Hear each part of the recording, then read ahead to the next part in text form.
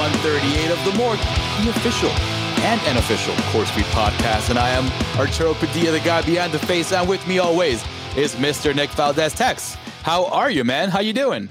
Oh man, howdy everybody, howdy Arturo. We have a busy week this week. Yes, we do. You know, we're doing some cleanup and some catching up over everything that's happening in January, right? So let's jump right into the coming attractions this week. So for this week, coming attractions, starting off quick with Invincible. We got like a little teaser promo thing, a little scene really talking about that season 2 is officially coming this year. Yeah. Which is great. Yes, absolutely. You know, we talked about the first season here, right? And like we both like absolutely loved it. I can't wait, right? Yeah, it's gonna be awesome.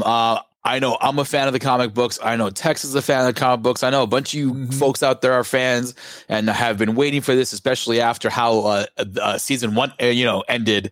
We're dying to see what happens next with the whole clan over there. So I'm very excited to see what happens. According to the whole thing, it's going to be late 2023. So I'm expecting the wintertime holiday season around there. Right. So just hold on a little bit longer, folks, and we'll be right over there. But speaking of one that's right around the corner, right? Yes. The Mandalorian season 3 coming out right in the beginning of March. We got a really, really nice trailer for that, man. And honestly, like after the ending of season 2, I was super stoked. My expectations and hype have been a bit tempered throughout, right. Especially after Obi-Wan. I didn't see any of Andor, but being a huge fan of the Mandalore canon itself from the books, I can't wait to see what they give us in this one, because it's all Mandalore, baby. Yeah. What sucks though is that you and I have to go back and watch Boba Fett. So apparently, like I've been asking around people at work and stuff. Apparently, so Boba Fett, there are 2 episodes that deal with the Mandalorian, and they actually close they fill in the gap from the season 2. Cause, in the trailer, we already see, Grogu, Baby Yoda, whatever, right? Yeah. Who cares? Who cares? It's Baby Yoda, right? Baby Yoda. Everyone knows that's that. Yeah, it's Baby Yoda and Mando. I don't care what his real name is, right? Like, so Baby Yoda and Mando are back together, but apparently they reunite during Boba Fett, which is like, it's such like a nonsense kind of thing, right? It's like, why would you put such a key moment in a show because of this, Tex? Because of this. Like, no, you know what? These freaking guys are going to have to watch this show anyway. So, all right, I'm going to have to bite the bullet and just binge that real quick, Yeah, it sucks. We have homework for Mandalorian season 3, right? Like, yikes. Ugh. So, speaking of homework, right? We got the full trailer that kind of showed us everything for Shazam! Fury of the Gods. And so, first of all, let's list all these problems, Arturo, right? Lay it all out there, Tex. Trailer itself is fine, but that's not what I have the issue with. The issue is, in retrospect, we have Shazam coming out like 4 months after 4 or 5 months after Black Adam, and in the old regime, no connection, but yet have the same type of movie, same type of aesthetic, right? Same lightning powers, all of that stuff. That's the first issue. Yeah. Second big issue is like, for some reason, like Zachary Levi, the star of this movie, is suddenly throwing out his anti-vaccination status out here. And it's like, wow, you really want to take your movie, right? Like, so you were, that's a lot, right? It's a lot. And honestly, like, it's either, a planned move by him and his PR people, to get away from DC or whatever, or it's just really dumb, just stupidity. You know what I mean? But that being said, let's go back to your first point, Tex, right? First, as you mentioned, the trailer, yes, it's all right, but I personally, I don't like it because you just showed me the entire movie, dude. Like, I don't. Yeah, it was the movie. I don't need to go see this now, Yeah, and we were already losing reasons to see it, right? Because it's like, we were only going to see it as part of DC's grander plan. And, we talked about this during during our 2023 movie preview. Please go check that out. Where, you know, now that DC is doing its own thing and doing a completely different thing, we got this movie here, you know, just for no reason. Like at this point, it's for no reason other than to be like, oh, it's a movie we can go watch, you know, and yeah, you're supposed to judge it on its own merits or whatever, but like, this is on top of the fact that like, it looks exactly like Black Adam, you know, it just as like a, you know, just on the face of it, right? Like, it's like, we just saw this movie. Yeah. The lightning bolt symbol alone, you know, on their costumes, that alone is too much connection with Black Adam, which we just saw and learned almost immediately that that's not even part of the future of DC, right? And now, as we spoke about in our preview episode, as Tex said, just go check that one out. We spoke about how we have 3 releases this year alone that don't fit in the grand scheme of James Gunn's vision, which is Shazam, Flash, and Aquaman 2, right? Aquaman at the very end of the year too, which is like, I don't need that at the end if you're not gonna, you know, fucking, you know, stretch that out to other stuff. But so, again, this is a bridging conversation we had in the previous episodes of The Morgue as well, pretty much sprinkled in throughout the Marvel talk we had this past summer, right? Where is this all gonna go? And as you mentioned, Tex, now we get this trailer, which is just full of just stuff that we like, okay, there's nothing new here. Like, you are willing to put this out in theaters, but you're not willing to even give Batgirl a chance, right? Even on a streaming platform. So this it's kind of wild, right? It definitely makes the showrunners over there, it makes them look fucking weird, dude, because it's like, wait a minute. So you're over here pushing this out to theatrically, not even on HBO Max. Like, you're willing to do this knowing that James Gunn, he's clearly stated this is like, it's just out there. He has no part of this whatsoever. He has no part of the Flash whatsoever. No part of Aquaman. He's gone out of his way to even like say, hey, Flash happened before I showed up. Like, you know what I mean? and even if Shazam is a part of the new DCU or whatever it is, like, I don't like that either, because this is the thing. Yeah. We talked about this before. If you're gonna go through the trouble replacing Superman, why would you keep Shazam, right? It's like, why would you Especially Superman, we are not worthy Cavill. You know what I mean? Like, and you know, and especially Shazam, like anti-vax Shazam over here, you know, and you know, the less said about what's happening with the Flash, the better. But it's like, you know, at least when that movie comes out, they're gonna say, "Oh, it's a new Flash, new universe." But whatever, you know what, right? Though, like, you see, like. No, even then, no, because the whole point of that Flash movie was to actually make that universe, right? Was to make it, to reset everything via Flashpoint, right? Yeah, that's why Michael Keaton's in it. Yes, that's why Ben Affleck was supposed to be in it, right? Like, yes, he was going to be the connecting thread with Batgirl. Yes, it was supposed to be the like, hey, let's start this thing off, you know, on a different foot, but on the right foot, right? Yeah, but Done. You know, so like what we get in the Flash now, even though we're not even talking about the Flash, we're talking about Shazam, but it's the all-encompassing vision of it's the all-encompassing vision of the decision to even release these, right? Yeah, like it's one of those things, like it's like if you, and that's the other thing too, you saw how badly Black Adam did, right? It did so badly that DC was like, no, we're gonna announce that we're not doing this anymore. It did so badly for them that they were like, Warner Brothers was like, nope, let's put a stop to this right now and put our foot down. And yet, you're right. And yet, we still have Shazam. And yet, here we are, right? You have that trailer, you know, regardless if it's fun or not, you know, like, hey, I'm hoping for the best, right? You know, we're going to go into this movie. We got to watch it. We're going to review it for the buddies at home. But at the same time, it's like, why? You know what, though, Tex?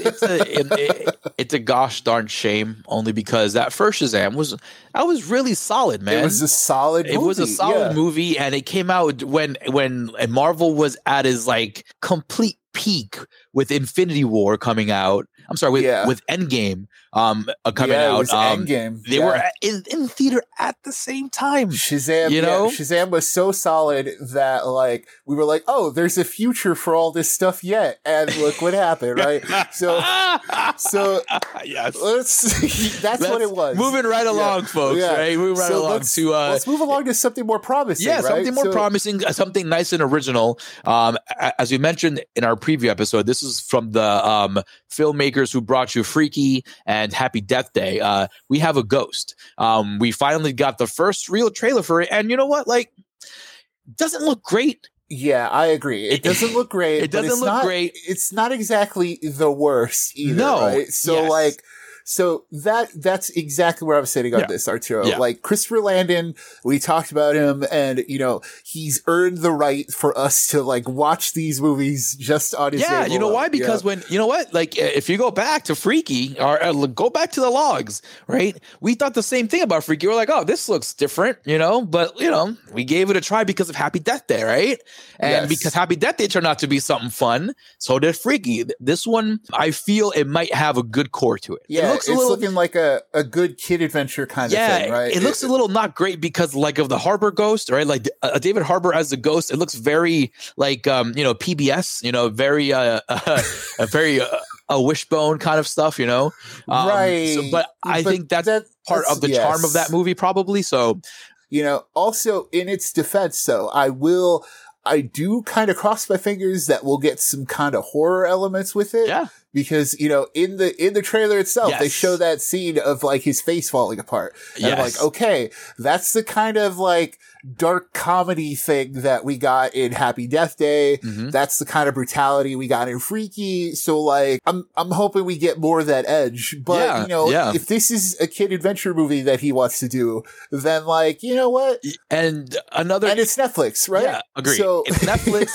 and something very interesting is that everybody seems to see the ghost. It's not just like, hey, I have a ghost, and I have proof and no one sees it but him or or the kids or whatever. But everyone seems to see this ghost Ernest. So listen, it's Netflix. I'll be right here on my seat. Watching the movie. So it seems different, right? Speaking of seems different. Yeah, speaking of different. Yes. Next up, and a weird turn of events for this one, because the new Stephen King movie, The Boogeyman, it was supposed to be a streaming release, actually coming out at some point in February. Yeah. But then it got pushed back all the way to June 2nd, which is wild. A summer theater kind of horror movie. Yeah. So, Hey.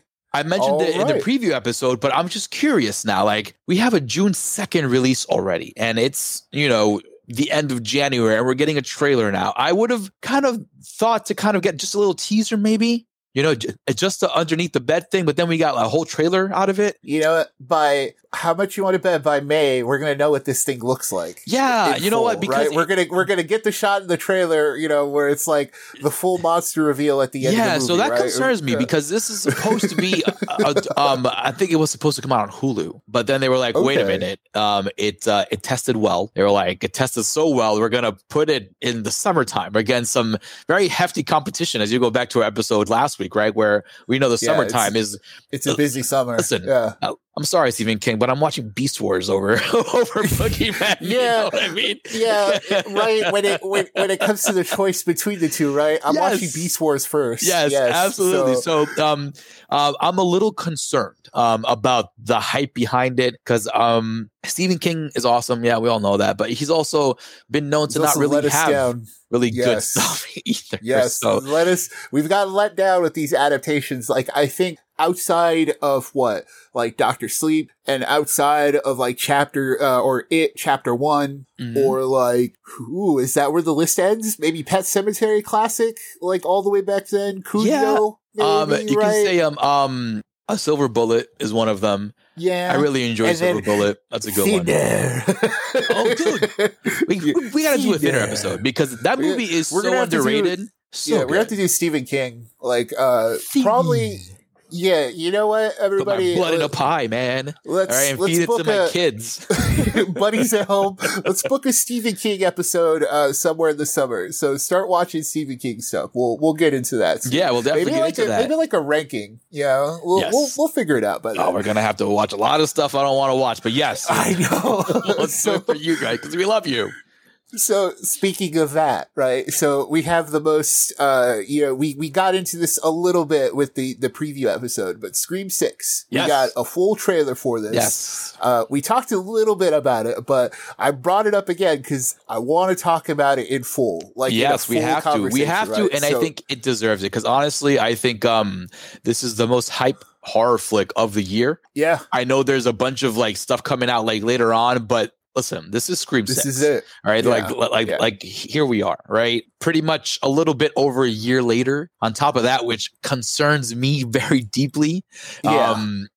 Unless they have some kind of bridge to the story that can easily be like, oh, okay, this is why the turnaround was so quickly because it's like, hey, it's next week. But that being said, I'm very stoked about the killer himself or herself or themselves, depending who's behind the mask, right? I'm very excited about that. As to the story around it, I'm still very kind of intrigued as to why they're all the way on the other side of the country. The first time this Scream franchise went there, right? Why they're all together. Yes, it's all together. Yes, it's no longer in Woodsboro, all the kids, the survivors from the first one are still together. Apparently, the even hated Panettiere, Curvy's coming back. We've talked about this at length about how we feel about her coming back, and it sucks. I know people love her, and she's a fan favorite, and I always feel like, oh, okay, are we missing something here? Are we hating on hated Panettiere? But no, listen, yeah, the folks can go back to what it's probably our first Scary World episode, right? Yeah, like months and months ago, where we talked about, the absence of Sydney in this movie and how Kirby showed up all of a sudden in an Easter egg. Cause it wasn't something blatant that you actually saw in Scream 5. It was something somebody had to point out. Oh, look, in an interview, you can see blah, blah, blah. But then like me and Tex were a little confused, and we still very clearly are, as you guys can tell, that, what's the big deal? Like, what's the big freaking deal, man? Right? Yeah. Like, if it was important that she survived to come back in a sequel, we would have gotten a bigger confirmation. Yeah, agreed. We would have gotten an actual, they would have been watching a clip of her talking about it. It would have been something like that if she was integral to like the plot of part 6, instead of her being like, oh, here's an old character we can bring back and slot in for this role. Yeah, et cetera, et cetera. But you just said it. That's exactly what it is. Even in the trailer, it looks like we need old characters, right? Yeah, it's like, oh, we can't get Neve Campbell back in this thing, so we got to grab whoever kind of might have survived a stab wound or two, right? So yeah, who is also like meta, right? It's like who could be the but then that's the thing too. Scream 6. What's intriguing me most about this, right, is that it looks like it's moving away from the meta stuff. We might move away from the comedy. I'm gonna miss that. I'm gonna miss the dark comedy stuff. But at the same time, if they can replace that with like a brutality, we have a Ghostface that uses a gun, and it's like, okay, we're getting somewhere here. Like the Ghostface, like the new mask looks pretty dope. Yeah, the age mask looks dope. I have a lot of concerns still about the whole Samantha character. The whole I have a darkness inside me kind of thing. Yeah, the fact that was a point in the trailer, right? It's like, oh god, just kill her off, replace her with their sister already. Let us enjoy Jenna Ortega, right? Yeah, like honestly, as we've seen throughout the year, throughout last year, I should say, of 2022, that Jenna Ortega was definitely by far the superior actress in that. But that's a conversation we had before. But like I was saying, I'm still concerned about that because I don't know how that this all has to do with how it all ties in, right? Like, what does her dark past have to do with this new Ghostface, right? Because this what does Billy Loomis have to do with it? Right? I'm a new Ghostface and all this other stuff. Like, I have a story concern there, Tex. Yeah, and then there were even like theories about like, oh, it's Matthew Lillard's Stu coming back. I'm like, no, like that would be the worst thing to happen. It's like there comes a certain time where you got to stop. Like, Part 5 would have been the end of the legacy stuff. Yes, correct. Now that they're continuing with Part 6, this is why you and I have these complaints, right? Where it's like, you're still clinging to the past. You're still, you take all these leaps forward, right? It's like, you move to a new city, new tone, new Ghostface, maybe it's a Ghostface army. Who knows, right? It's like, maybe there's a group of them that's like out to, it's like, maybe there's a fan base. Maybe it's like, it's Ghostface fans, right? So, yeah. I mean, honestly, like, that can be probably the most logical answer to this sequel, right? Being that it brings back Kirby, right? And we know how in Part 4, we know how, what was it, the Culkin dude, the actual Ghostface, how he was such a fanboy of the whole thing, and then in Part 5, we saw how the two killers were such fanboys and met up in a freaking forum, these two. Yeah, they met on Reddit or whatever it was. So maybe that's like, the next ultimate step. It's like, hey, like that fan, that Reddit forum or whatever, now they're mobilizing. That could be something. It doesn't explain them all again in New York, though, right? Yes. Maybe it's like a school trip. Are they still in school? Like, that's the other thing. Like, where's the rest of the class? we have a lot of questions going in. Yeah. We're obviously going to see it.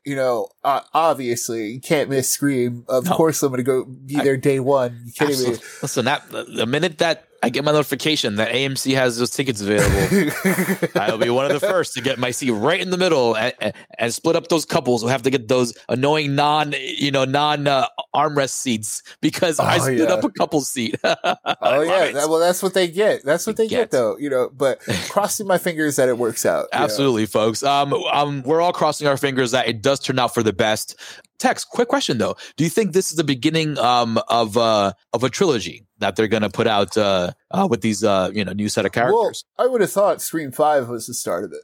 So, So you think there's going to be one more after this, right? A Scream 7, right? Yeah. And then we'll probably get one last one after that because you got to end it on... Scream kills and then Scream ends, right? Yeah, you're right. Like, this one could be the start of a new trilogy. I don't know. I'm not counting my chickens. You know what I mean? Like, it's... Listen, I'm hoping this one works after just Kills. To wrap up this whole Scream conversation, though, like, my whole thing, too, Tex, is going to be how they're going to solve their Sidney Prescott situation. How are you going to write her out of this thing? You know what I mean? Don't kill her off screen. I swear to God. That's exactly what's going to be. If they say she got killed off screen, I will be so pissed. I won't be able to focus on the rest of the movie. I will say this straight out right now. I'm putting it on record for the buddies at home. If they kill Sidney Prescott, say it, have it off screen, and if they say, oh, we're in New York for like her funeral or whatever, I will be so mad. I will not like the rest of the movie. I don't care what it does. You know what I mean? Like, I'm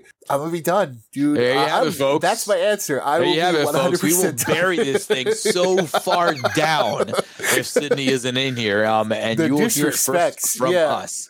And folks, next up, we got a double feature for you guys in our feature presentation here.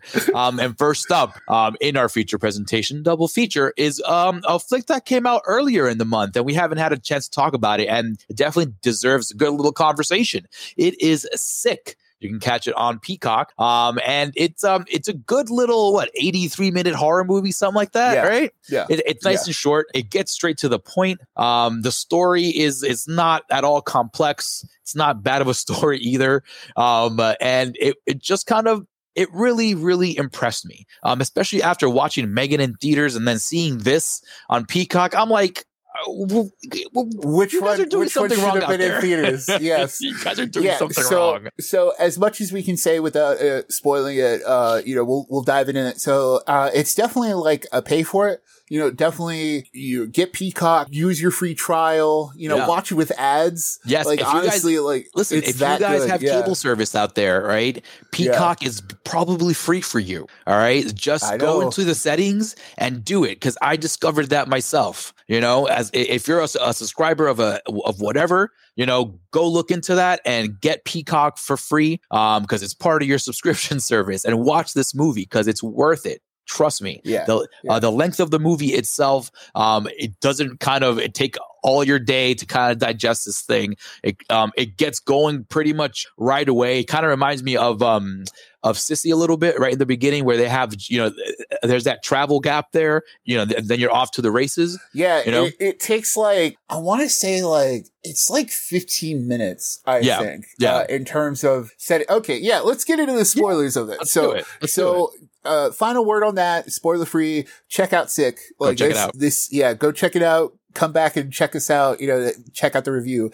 So I want to say it takes like 15, 20 minutes, before, like, just to introduce the characters, get them where, like you said, the travel part, like let's get them to the setting. Yes, right? exactly. It's like, let's get these characters where they need to go to, I would say to die, but honestly, that's kind of, okay. So that's what I wanted to talk to you about. Yes, let's talk about it. So I think it's the strongest element in this movie that, there are essentially three main characters, the two main leads and then the one extra dude who's like mad creepy and stuff.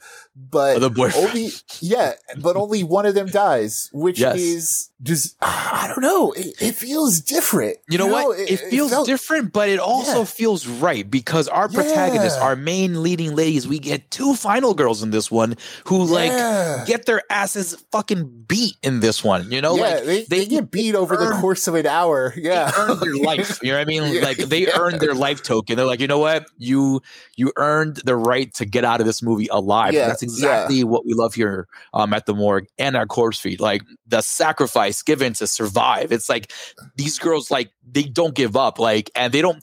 Yes, they feel scared in the moment. They don't know what to do, but they're like, they're going at it. It's like, hey, I want to survive and I have to figure something out.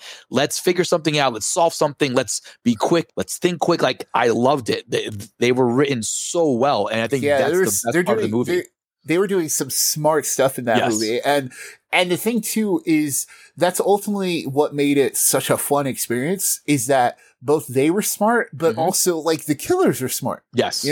Well, first it's killers. Right? It's a masked assailant, which is funny because the whole thing is Sick. The whole premise of it is that it takes place during the quote unquote start of the pandemic. It's when we all went back into lockdown in like written by the dude who wrote Scream, right? Yes. So, it's written by Kevin Williamson. Yeah, the multiple killers thing was a funky, angle at the end when it all kind of got discovered. I'm like, look at that. Just like a Scream. A dude who knows a thing or two about slashers, right? So the whole premise of it is that, these two girls are hanging out in a cabin for lockdown, and there's one assailant. We get a kill right in the beginning of the movie of like some random dude.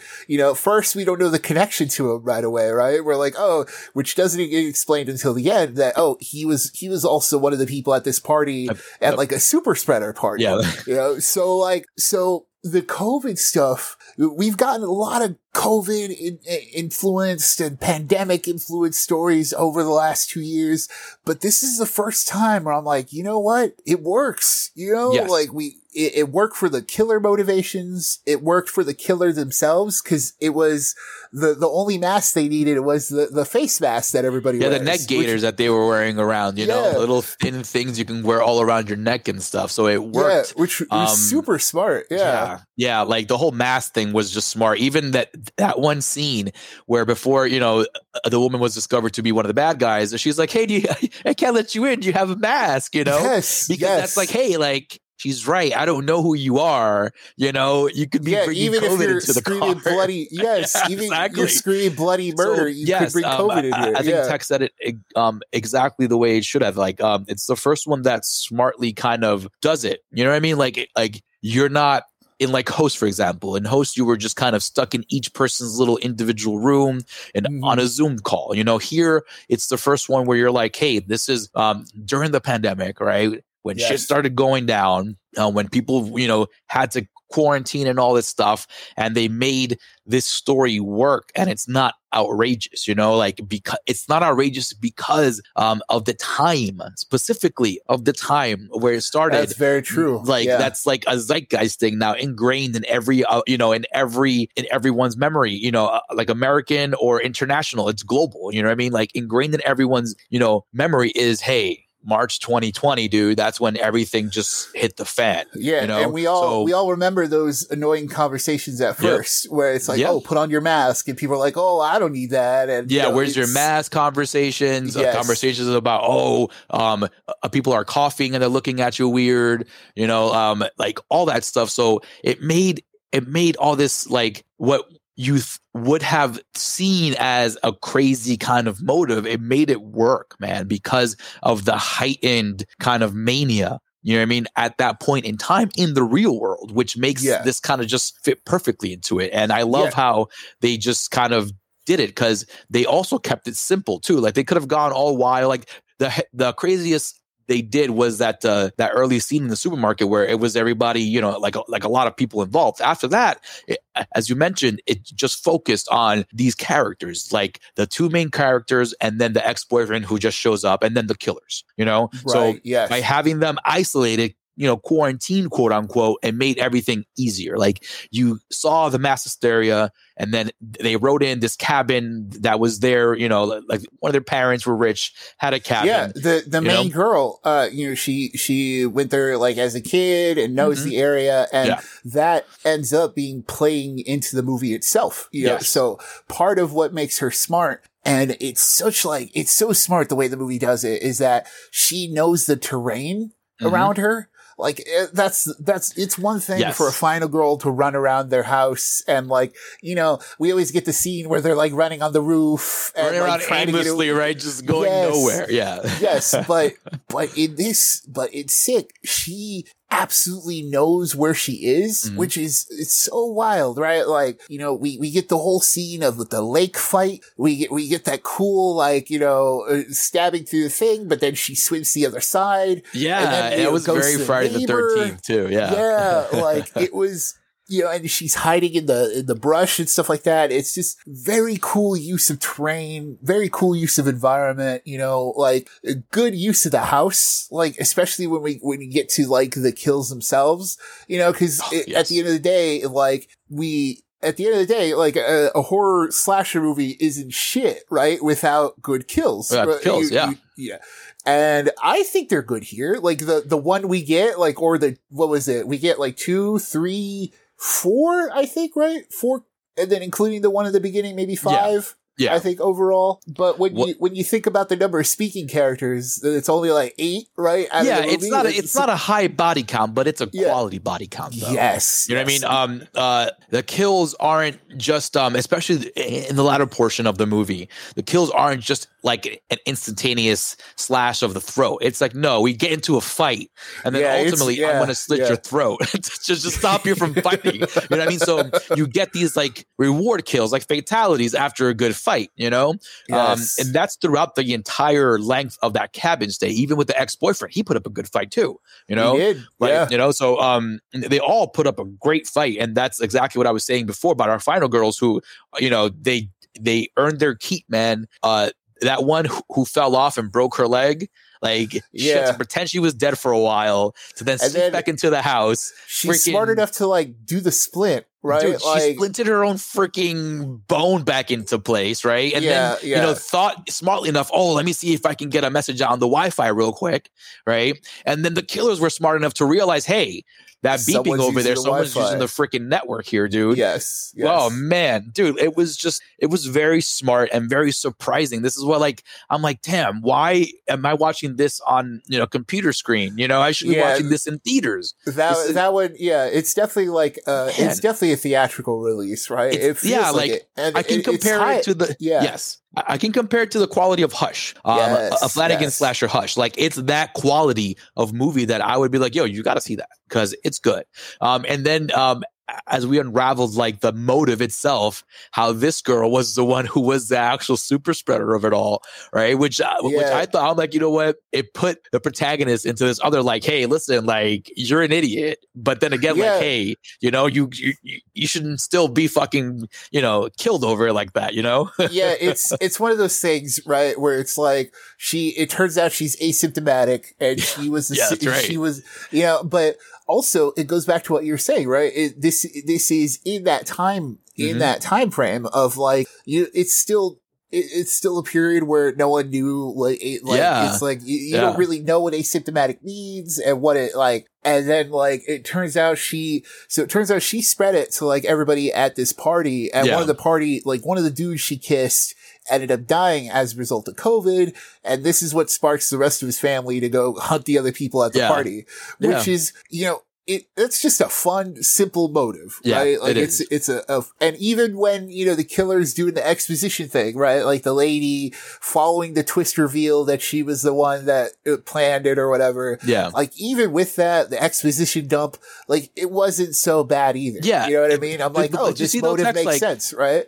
This was one of the smartest ones because as we mentioned before, throughout the pandemic and up to through 2022, we got movies that tried to kind of vilify one side of America or not. You know what I mean? Right. Yes. Like I remember that Wrong Turn movie tried to put these like forest, these freaking Appalachian people into like this crazy cult, right? Remember that? Yeah. And what's it called?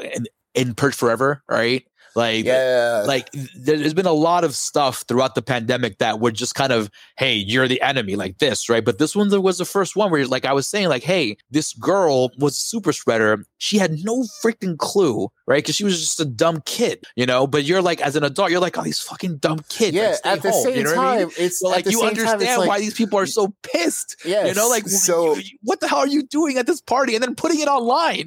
Yeah, it's so funny. Like on top of that too, because she was like, well, why, like, where was his responsibility in this, right? Where it's like, he also was there. And I'm like, okay, cool. So you brought it back around to like make us root for her again. Yeah. Because, in my head, I'm like, oh, that's right. That's true. Of course. Like, he was also an adult at this party. Yeah. Yeah. Because no one knew. No one knew. But that's what made it, and then we get the final set of kills where like, one of, like, the dad ends up like falling onto like the deer antlers. Yes. And like one goes through his junk and the other's like in his neck, and it's it's very satisfying, and they feel so just like so heavy and impactful. You know what I mean? Yeah. Like I was saying, like it reminded me of a good video game, like the fatality kills, like I was saying, right? Like it feels, how a good fighting game feels heavy. Like when you're playing it, too. You know very I mean? practical. So like like the fights over here were just like so like they felt one on one, right? just cutting back and forth, like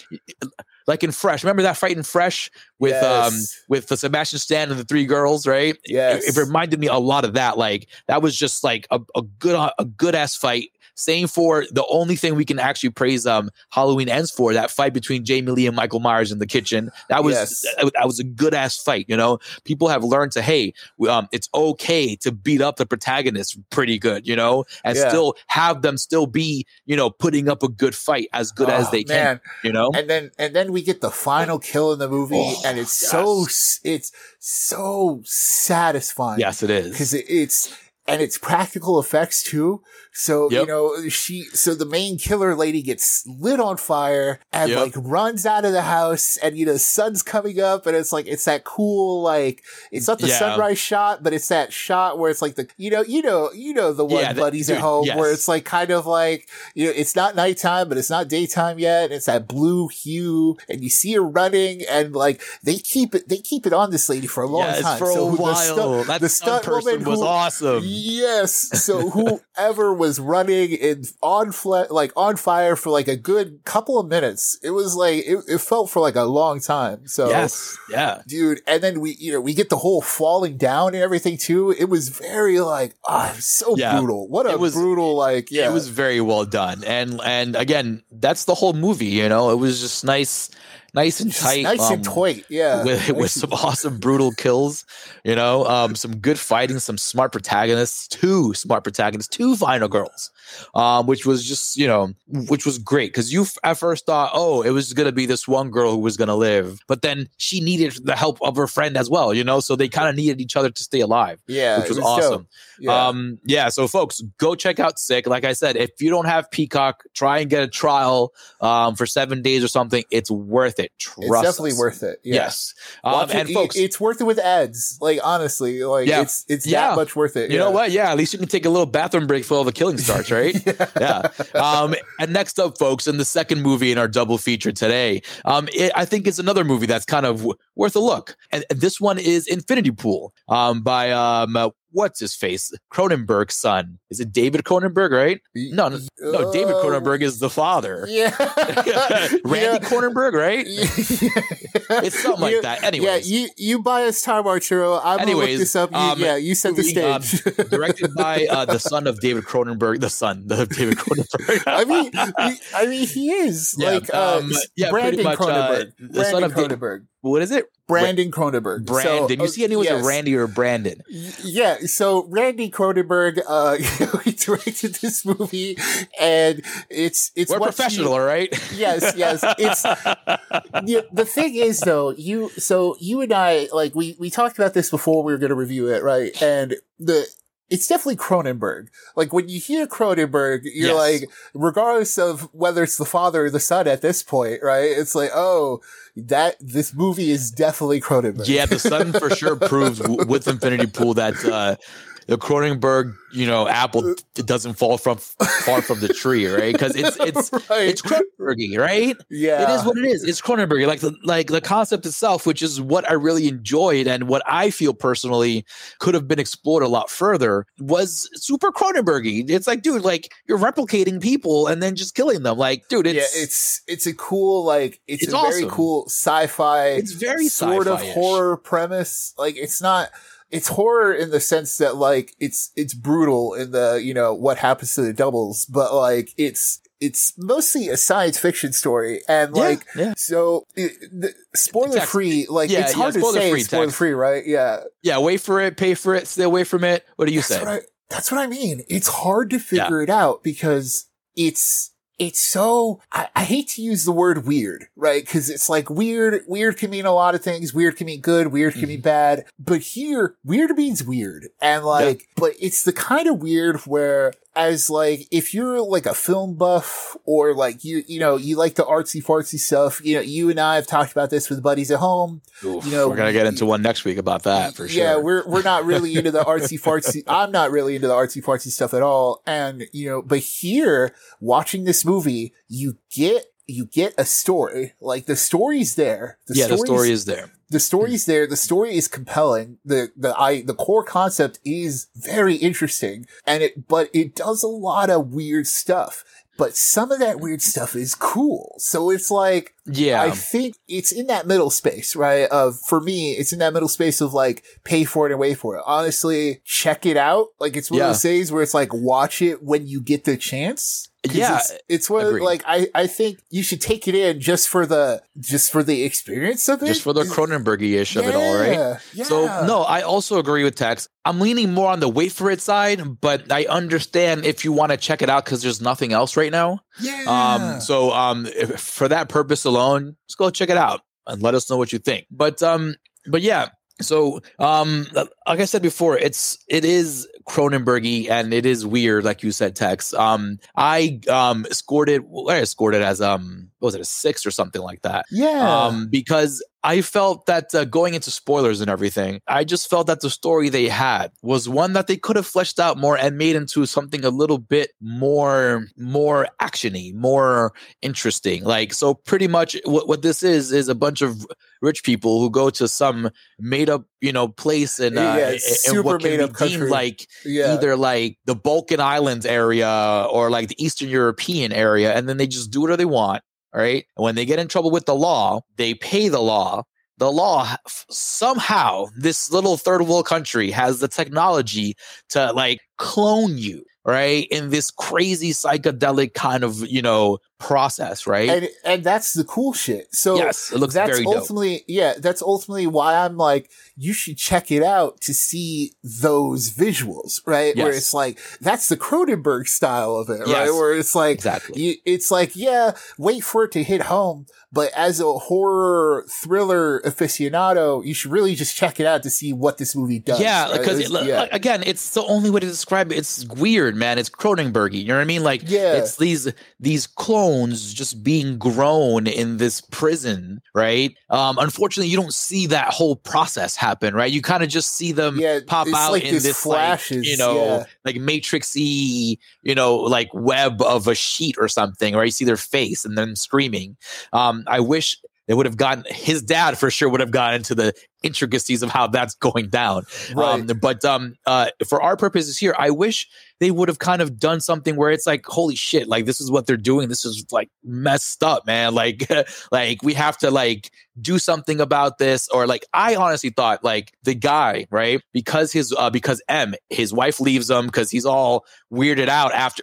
Okay. So yeah. See, okay. See, so we gotta, so just to make things a little easier, the protagonist, Skarsgård, right? He runs over somebody at night because the car's lights didn't work, or he didn't see the person on the road, hit somebody in the road, right? The people he were with who were kind of, you have Mia Goth's character who like spots him. She says he's a writer. She says he's a fan of his book. You know, she and her husband start like hanging out with Skarsgård and his who are like they're not locals, but they frequent that area on a regular basis. They've been there quite a bit. They've been to this particular country that's so like it's explained to be like super barbaric. It's like war torn, you know, and there's still a resort, but it's like, you know, there are barbed wire fences. Off complete like a jail. Yeah. So the whole thing with that is like that's it. Like Arturo was setting up that he eventually runs over somebody when he's drunk. You know, he gets sent to prison, and in prison it's explained that, you know, because he killed somebody, in their law that the oldest son gets to execute them. As like an eye for an eye kind of thing, you know, which is still like it's a common thing still in the real world, which is wild. But and so the whole thing is that, you know, but because he's American and because they encourage tourism, I think that's the line that the detective uses. Yes, he offers them a chance to be these doubles, and so he pays to make a double, and this is where we're at now. The double gets executed, and Skarsgård sees himself dying, and like kind of like, so this is where I'm in the you should check it out camp, because like Skarsgård in those moments, right? It's like that shot of him looking at himself dying, and he's got that intense stare, but you see a little smile creep up a little bit. Like just a little bit, but it's hidden behind like the way it's lit. So it's like, you know, you can't really tell if he's like completely smiling or not, but like it's all that stuff that plays into it. But then from there, like you said, he's all messed up in the head because he literally watched himself die. He went through the double process, right? And then starts getting recruited by Mia Goth, who reveals that she was also a double. And they have their own group who've been like messing around, committing crimes, and like being asshole rich people. Yeah, being asshole rich people, just paying to see their double get killed, you know? Yeah. And it's interesting because it's like, hey, what is messing you up? Is it the process of getting the double done, or is it seeing the double get killed, or just the whole thing, you know, probably is giving you PTSD, you know what I mean? So the whole concept is super interesting. And, like, I feel a little shortchanged, you know, because they were going somewhere, you know, and I was like, okay, cool, I'm along for the ride. Let's see where this is going. And then it just kind of fizzles out, you know, when everything is kind of just getting broken down again and they all have to leave. It just, you know, the story fizzles out there purposely. Yeah, like it is purposely. Like that's the thing. It's purposefully like fizzles out because it's the end of their vacation, and it's played off as like, oh, these rich people are just going back to their lives. Yeah, back to their regular lives, just normal like fucking people. Yeah, after spending the summer being like complete heathens, you know? Like they're hedonists who like, you know, who have a lot of sex and murder and do a lot of crime and like all, you know, and they just pay to like have it pushed on their doubles, you know? And like, so in that sense, the story takes this weird turn where they're also trying to recruit Skarsgård into this group, you know? So that's, I think that's where the complications. Yeah, like, because it's like, because what's the point of that? You know what I mean? Like, what's the point of our group? You know, like, is there are you guys a cult or something? Like, no, you guys are just some friends, some fucking neighbors and shit who like doing deviant shit and then just pay to kind of brush it off. So like, that's ultimately what it is. And it's kind of a shame, right? Like you could have done something a little bit more. I mean, it's already special in terms of like what he's done as his first time. You know what I mean? I think just as like a viewer of movies, and a fan of his father's movies, who feel a little bit more complete at the end of everything. I feel like he could have, honestly, I don't know what he could have done. You know what I mean? Because like at the end of everything, when they all leave to their own places, Skarsgård is like, you know what? I don't think I'm ready to kind of be normal again, right? He's so messed up by this. He ends up staying behind, and it's implied that he probably just gives himself up, during the rainy season. He lets the rain take over and all that stuff. But like what it's missing is that movie element of the exposition dump of like someone going, you're a new man. Become a new person, like Mia Goth says, throw your weakness away and, stop being a little bitch. She takes a fun tonal, she takes a fun tonal change towards the end when Skarsgård stops doing the stuff she wants him to do. And like, she's very fun. Like, people started saying, "Oh, she might be a fun Harley Quinn," and I can see that, right? Like when she starts doing, I can see that. I personally felt she was a little too overboard in those scenes because the change was so drastic. Yes. Because she starts as this like very quiet, kind of very low key seductress who ends up giving the dude a hand job all of a sudden, right? And then like. And that's the other shit. There's weird shit, right? Yeah, so she has this a demeanor of just like, oh, I'm a shy housewife. I'm just a fan of your book and all this stuff like this. And then at the end of her turn, like we said, you can compare it to Harley Quinn. Yeah, like she's just wild, just over the top. For me, a little too over the top for the character. I mean, I've seen Mia Goth and Pearl and X, and I've seen those performances that she has. And she has quite a range. But I think in this one, I think they kind of allowed her to do a little too much at the end there. Yeah, it was explained that this was their rich people plan to mess with the guy and kind of play jokes on him and stuff. But then why recruit him and why make him kill his own double at the end of this? So, and that's the thing, right? Cause like you and I still have these questions about the completing the narrative and completing the concept, but there's so much time spent on shit that like artistically, quote unquote, you can argue that it was necessary. But to you and I also like, I could have done without the pee shot, like I didn't need to see pee hitting the ground. I didn't need to see the cum shot. I didn't need to see like the extended orgy, the orgy leads into the visual shit where, but it didn't further the narrative along. Like all those scenes you just mentioned really didn't it didn't further anything along. It just furthered the optic of, hey, this director, will push the boundary. You know what I mean? Yes. And, I'm like, I've seen shit too, you know what I mean? And that's the thing, right? It's like, we get it. Yeah, exactly. It gets to a certain point in the orgy where I was like, I get it. And we start to get the scary visuals in there, the quote unquote scary visuals with like the masks and stuff. Yeah. Good masks. I will say straight out. Yeah, like really awesome design on those things. They make like these weird masks because it's like this fake culture, but each of them so distinct and really creepy looking. Yeah. But yeah, like, it takes too long to get to that point. So I'm like, oh, okay, that's the kind of shit where you're like, that's for the art of it, the cinema part of it. But at the same time, like, okay, I get it. You see, like, I really liked the portions of like the kills that he extended to show, because those, for instance, the first one where the farmer's kid goes and just, starts wailing at him. Get the close-ups, right? That's awesome stuff because it shows you, hey, look, like obviously this kid's affected, right? And then you go into another execution where they're all lined up, but it turns out to be their doubles who are lined up, right?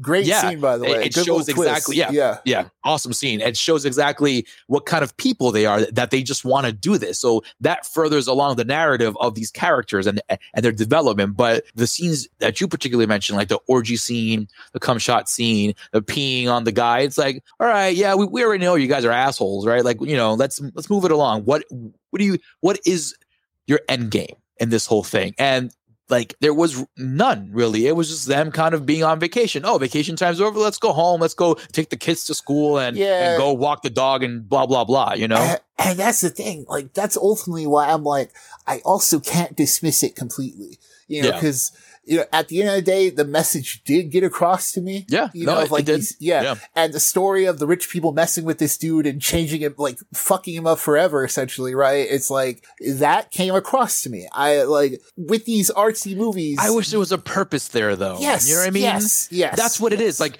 that's why I can't really be like, damn, like, I really want you guys to see this, because like there's a big question mark in there for me, like what was the purpose of this, because they spent so much time together, right? That you would think, oh, they're ultimately like they're like they're the richest people in the world or something, or like these people are the ones who control stuff, or like, oh no, we're trying to recruit him because we want to do this with him. Like we needed a little bit more there than just the antics. And I think also what didn't really help was the weak supporting cast we got there. Yeah, like, it was really just Skarsgård and Goth who held this thing together. Yes, right? absolutely, 1000%. Like Albin, Goth is a movie husband. Like he was a weird dude.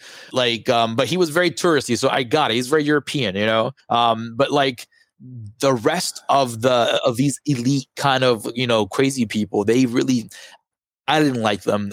I thought it really brought down what they were trying to accomplish in terms of tone,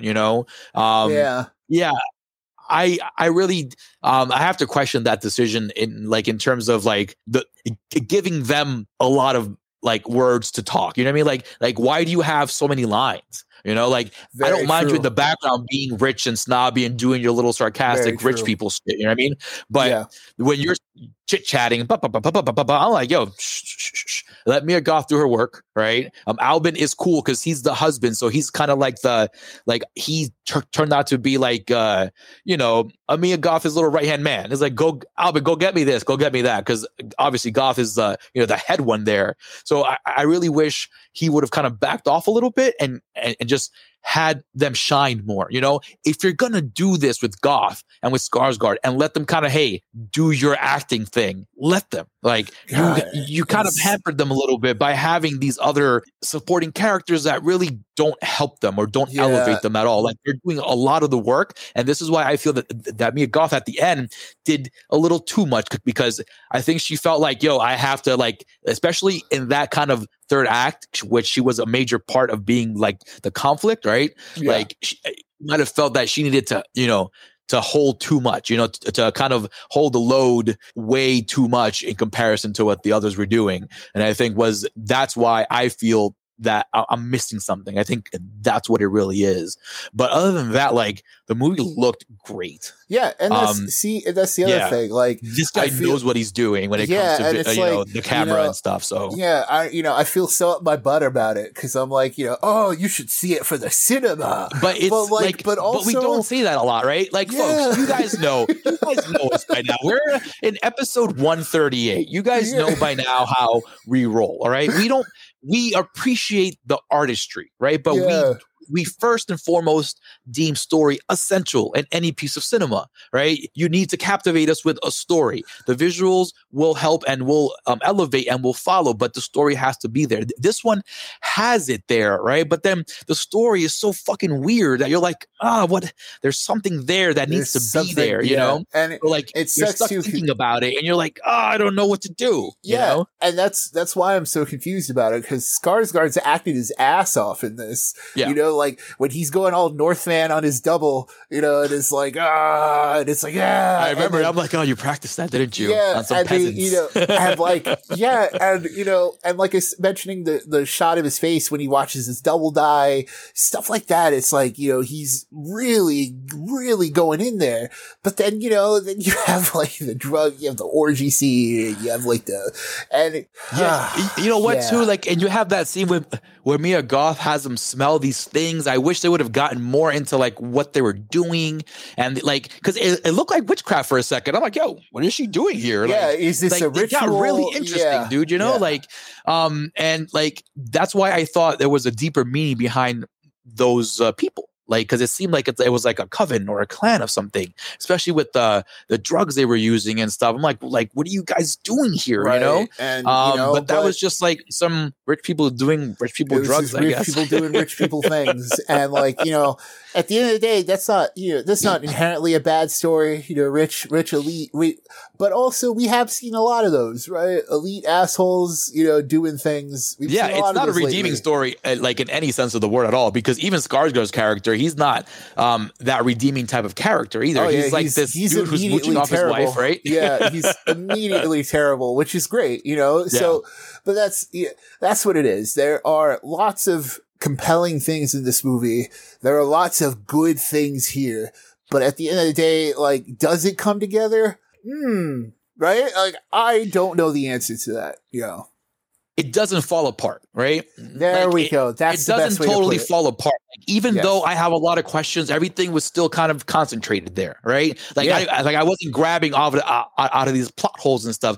Like, I'm questioning the package itself. Like, like, and we're not. What kind of wrapping paper is this? Do you know what I mean? Yes, and we're not sitting here going, "Oh, the imagery here represents this thing," or this is all before analyzing any of it. This is all straight up saying what's in the movie and what it's doing, right? Yeah. So this is all before, what could the orgy scene mean? What could all this mean? No, this is literally like even before the analysis. So like in that sense, it still holds together. It's still got a story. It's got cool visual shits in there. Cronenberg, like you said, obviously knows how to use a camera. Like there are lots of cool shots in this movie. Yeah, absolutely.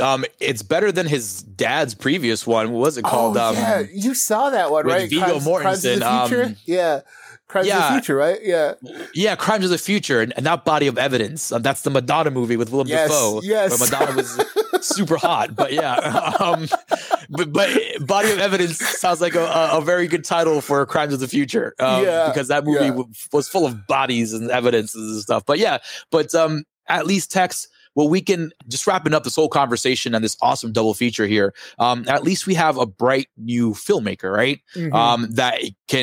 That is very able and capable, right? Absolutely. He has to rein in his stories a little bit, but we know that at least he's headed in the right direction, folks. And who's headed in the right direction? We are, because of you guys. Thank you for listening, folks. This has been episode 138 of the Morgan Official Course Feed Podcast. I am Arturo Padilla, the guy behind the face, and with me always is Mr. Nick Valdez. And a big shout out goes out to Del Virus for our artwork and our brand new logo. If you guys haven't noticed, we looked very spiffy in this one. And a big shout out goes out to you folks for listening. We have 137 of these episodes for you, plus some Scary World and plus some scripts, and anywhere you can catch the podcast. Apple Podcasts, Spotify, Amazon, anywhere you can catch a live feed of a podcast, we are there. You can catch us on YouTube as well. Like, subscribe, and share. You can catch us on Facebook, on Twitter, on Twitch. Freaking, we're everywhere for you guys. And folks, just remember, it's a scary world out there, but we are here to walk you through it.